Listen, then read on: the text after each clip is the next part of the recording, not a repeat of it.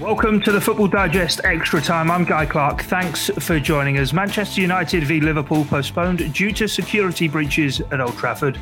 With an estimated 600 million strong global TV audience, the stage there for United fans to make their feelings clear on the Glazers' ownership at Old Trafford.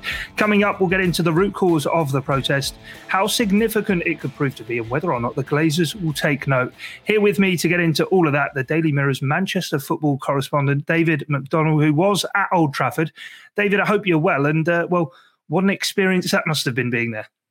Yeah, Guy, it was an extraordinary day.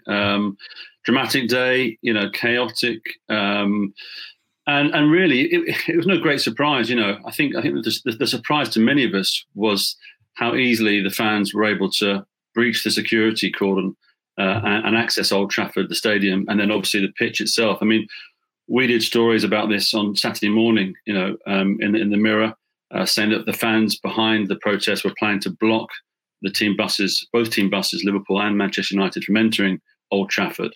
So it's not as if United didn't have fair warning of what was planned. And there was a lot of activity on social media calling on fans to meet in Manchester city centre at the Lowry Hotel, where Manchester United are based before home games. So really the warning signs were there. And I think that will obviously form the basis of the centre of the investigation going forward. That's obviously involving United, the Premier League, Greater Manchester Police, in terms of, how did this happen? I mean, Old Trafford is the most high-profile stadium in English football, one of the most high-profile stadiums in the world. And, really, it should be a fortress in terms of security, particularly in the current climate with COVID. And that was breached. So I think there are many, many questions to be answered. But yeah, it was depressing in the sense of no one wants to see violent scenes, but I think there's an acknowledgement as well, and a bit of sympathy, quite a lot of sympathy, in terms of the coverage of the cause of what's driven Manchester United fans to act as they did yesterday. Yeah, no, certainly. And with what you sort of say there, it's 2 weeks on now from the failed European Super League plot. And I suppose it is the continuation of that, the fallout continuing. Of course, United fans have been unhappy with the Glazers' ownership for the 16 years they've been there. But it has all been escalated from this. I suppose really the ownership of the big six clubs really sort of taking the mickey out of their own supporters. Yeah, I think so, Guy. You're absolutely right. This, as you say, 16 years the Glazers have been have owned Manchester United. The opposition to their ownership has existed from day one. They've taken more than £1 billion out of the club in terms of dividend payments. I mean, I think the interest at the moment stands at 500 million. The debt stands at 500 million at the moment. I think the interest payments since the takeover are something like 850 million. I mean, it's closer to 2 billion, the money they've actually drained from the club for their own personal gain in terms of the leverage takeover. So this is not a new phenomenon. United fans have been protesting and demonstrating for years against the Glazers. You had the Green and Gold campaign back in 2010, which gained a lot of traction. And of course, they haven't won a trophy for 4 years. Manchester United, is the biggest club in world football, the most successful club, but one of the most successful clubs in world football. They should be challenging for the Premier League, but the supporters have grown tired of being ignored, of seeing the money drained from the club for the Glazers' personal gain, and they've had enough. And I think, as you say, the European Super League has kind of reignited and re-energized that movement, that anti-Glazer movement. But we've seen this with the protests at Chelsea, at Arsenal. Liverpool fans are unhappy with their club's involvement in the ESL, and I think fans collectively have just had enough. They've had enough of being ignored. They want a greater say in how their clubs are run, and quite rightly.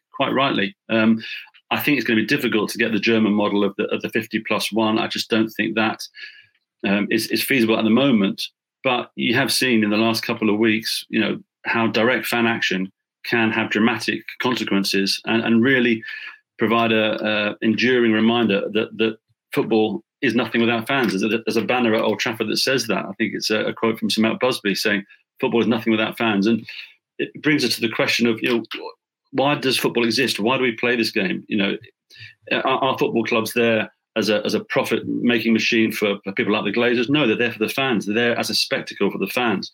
And I think that's been lost in recent years. I think that's been lost certainly with the ESL, and lost with the influx of foreign owners to the Premier League who view football clubs as a mechanism by which to make money rather than to facilitate the fans and exist for the fans. And I think we've seen that in the last few weeks. And speaking to those involved in the protests at the Manchester United end and those who were organising yesterday, this is just the start. Yesterday wasn't a one-off and isolated incident. This is going to be part of a concerted and sustained campaign to oust the Glazers. Now, I think they're going to struggle with that because the Glazers have never cared for Manchester United fans. They've had no communication in the 16 years that they've been in charge and control of the club, and I don't see that changing. But you have to say, as you said, Guy, you have the most high-profile fixture in the English football calendar with a global TV audience of 600, 700 million. People all around the world were tuning in for that game, and it didn't go ahead. So the actions of the fans have had the desired effect. They got the game called off. Direct action, did what it said it would do. And I think, as I say, this is going to be the start from fans in terms of that direct action. Yeah, it's a momentous moment as well, isn't it? First time ever a Premier League game has been postponed due to sort of fan unrest at this kind of level. But I know it's quite a deep point to make, but we've always had the warnings and heard the warnings that the Premier League bubble will burst. It will consume itself through the amount of money in TV rights that's gone up and up. But I don't think maybe people foresaw it maybe consuming itself like this. And maybe we are beginning to see that the greed in the end for these big six owners has become too much. The lure of the Super League was too much for them to not go for. And now that the fans are biting back and showing that they do have a voice. Yeah, they do have a voice, and that's as I said in the previous answer. That's been lost. They've not been heard, and they're fed up with it. They've had enough. I mean, there are calls for independent, regulators to be involved in football. There's a government-led inquiry that's planned. I do think that football has generated huge sums of money for everyone involved, for the players, for the managers, for the owners. Let's not get away from that. The players have become vastly rich and multi-millionaires on the back of the TV money that's been pumped into football. So everyone has profited from the Premier League expansion, from the sale of TV rights. A lot of people have got very rich, and I think in that the fans have been ignored. The fans are the ones that go to games, that pay their season ticket money. They're the ones that pay their Sky and BT subscriptions. They're the ones that they're the consumers, and I think they're fed up but not having a voice and not being listened to. And we saw that yesterday. We've seen that in recent weeks. They are not taking this anymore, and they have to be listened to. Ultimately, sell up. I don't think they will listen because it's making too much money for them. And as I said earlier, they've shown they don't care about the fans. The fans are not central to their concerns about running Old Trafford or running Manchester United. It's all about what they can get out of the club for their own personal gain, and that won't change. But if more protests like yesterday go ahead and more disruption is caused, it may ultimately force their hand, and it may ultimately force the football authorities and the government to actually look at football and take the steps that are necessary to get the reform that I think everybody wants to see. Everyone who loves the game wants to see.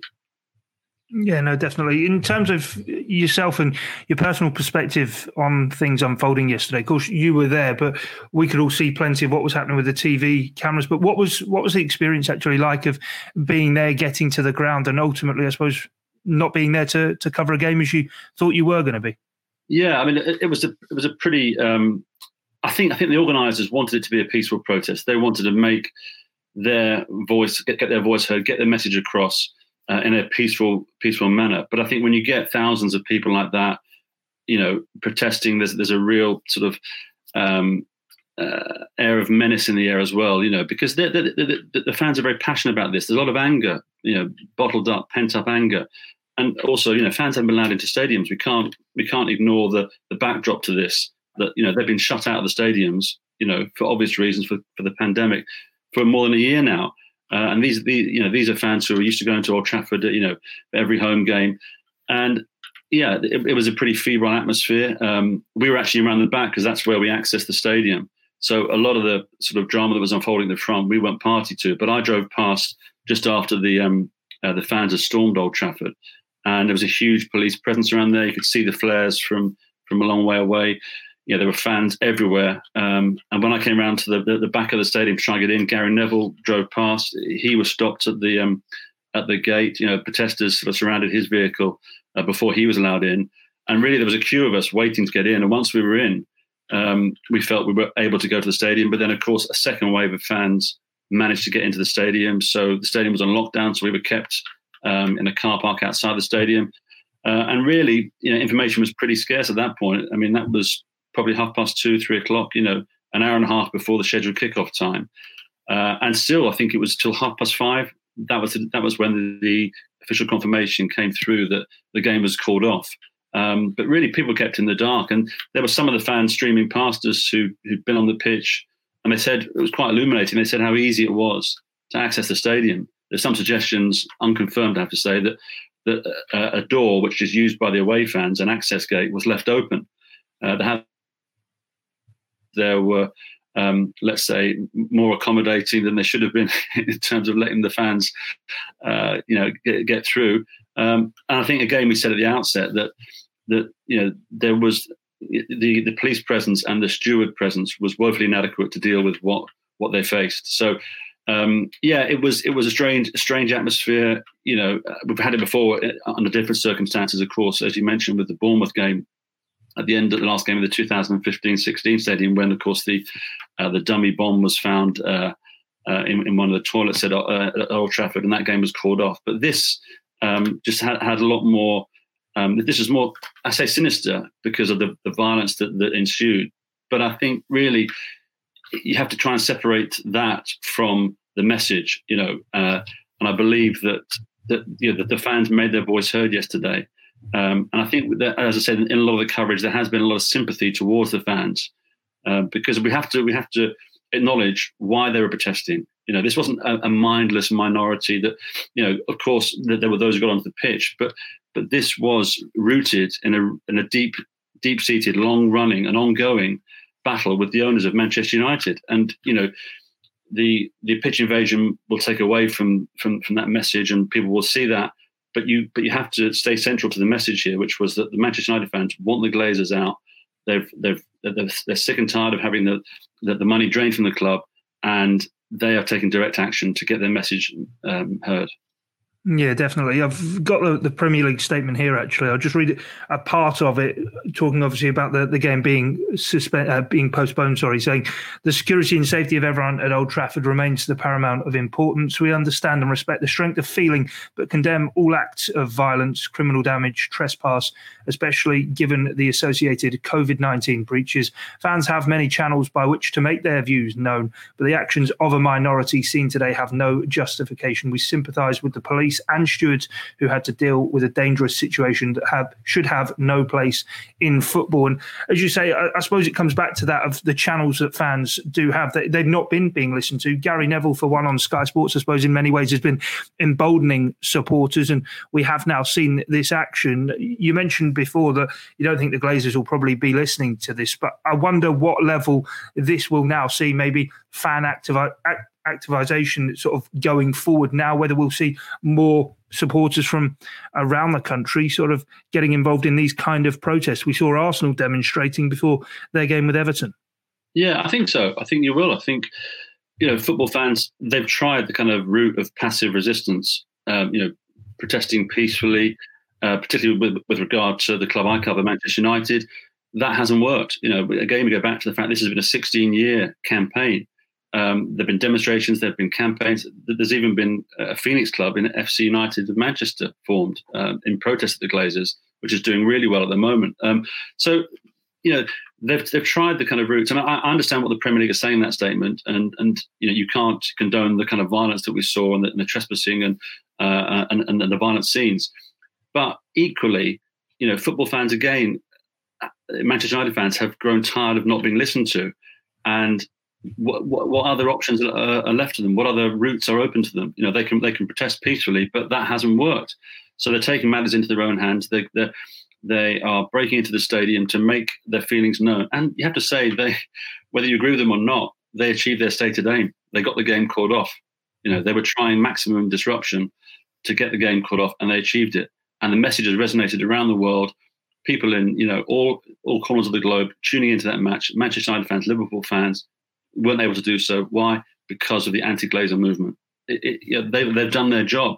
Now you can argue about the rights and wrongs of whether they should have accessed the stadium, whether they should have done this, and of course there's a criminal element there, trespassing, all those different factors. But the central theme, and I keep coming back to it, shouldn't be ignored. The central theme should not be lost. The message should not be lost just because 200 or so fans decided it was a good idea to break into the stadium. Yeah, you mentioned that some of them, as you said, unconfirmed, saying how easy it was to get onto the pitch. We kind of are awaiting the Premier League sanctions on the Super League 6, I suppose we can call them. But I suppose for this whole episode, Manchester United will probably find themselves in even deeper water now. Yeah, I mean, the Premier League were very reluctant yesterday to give any kind of guidance in terms of what sanctions they could impose on Manchester United. But as we understand it, one of the sanctions open to them is the docking of points.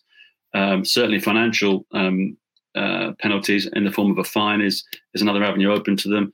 I mean, let's not forget this was a serious breach of security. And that, as I said at the start of this conversation, that will form the basis of the investigation. How did this happen? Why did this happen? Particularly, when stadiums are meant to be such secure units at the moment. I mean, Manchester United is one of the, I go between Manchester United and Manchester City. Certainly Manchester United, the security of both, to be fair, is very, very tight and very, very strict. But Manchester United, you have to go through several security checks. You have to show ID at several checkpoints. You have 2 temperature checks there. United, you have to fill in COVID declaration forms before. I mean, it's a very slick security operation at Manchester United, as it should be. And it is the case as well, I have to say, at City as well. But Manchester United in particular, it's really stringent, the security there, which is why so many of us are just absolutely aghast at how easy it was for them to get through, the fans to get through yesterday. So, yeah, I do think that United will face sanctions. I think they have to, because the Premier League cannot allow those kind of scenes we saw yesterday to go unpunished. They simply can't. Manchester United have a duty to the Premier League, to their fans, to make sure that their ground is secure, and for the safety and welfare of those at the ground as well. Their employees, the players, the staff, everybody, journalists. And they failed on that front. You have to say they failed on that front. So I expect sanctions to be forthcoming to Manchester United. What they'll be, we don't know. I mean, as I said just then, points deduction, fine. Those are potential sanctions, but we have to wait and see what the outcome is and what the investigation brings. Yeah, we are Football Digest Extra Time, so normally here to pick through the bones of a match that was played. But let's try and talk about the football a bit before we do go, David. And I suppose there will be, in terms of talking about sanctions and maybe points deduction or whatever, I suppose there'll be no sort of way in which the Premier League will want this game to be forfeited by Manchester United, given that huge global TV audience and many ways how the broadcasters have been trying to survive themselves through the ordeal of the pandemic. But in terms of the match itself, for Manchester United, probably very little on it. They knew if they lost, their near rivals and neighbours, Manchester City, would be champions, which Liverpool don't want to be handing them the title either. But Liverpool very much, the other side involved in all of this, very much in need of this game being played to get the points to try and get themselves into the top 4. Yeah, I think the game itself, the points at stake, it's a bigger game for Liverpool than it is for Manchester United. I mean, United look to have secured second spot. They've got a decent sort of cushion or advantage over Leicester in third. It looks like they're going to be odds on, certainly they're going to get top 4. But obviously Liverpool, I think is it 5, 6, 7? 7 points after Chelsea's win. Yeah, points after Chelsea won. So yeah, I mean they need the points. They need this game played.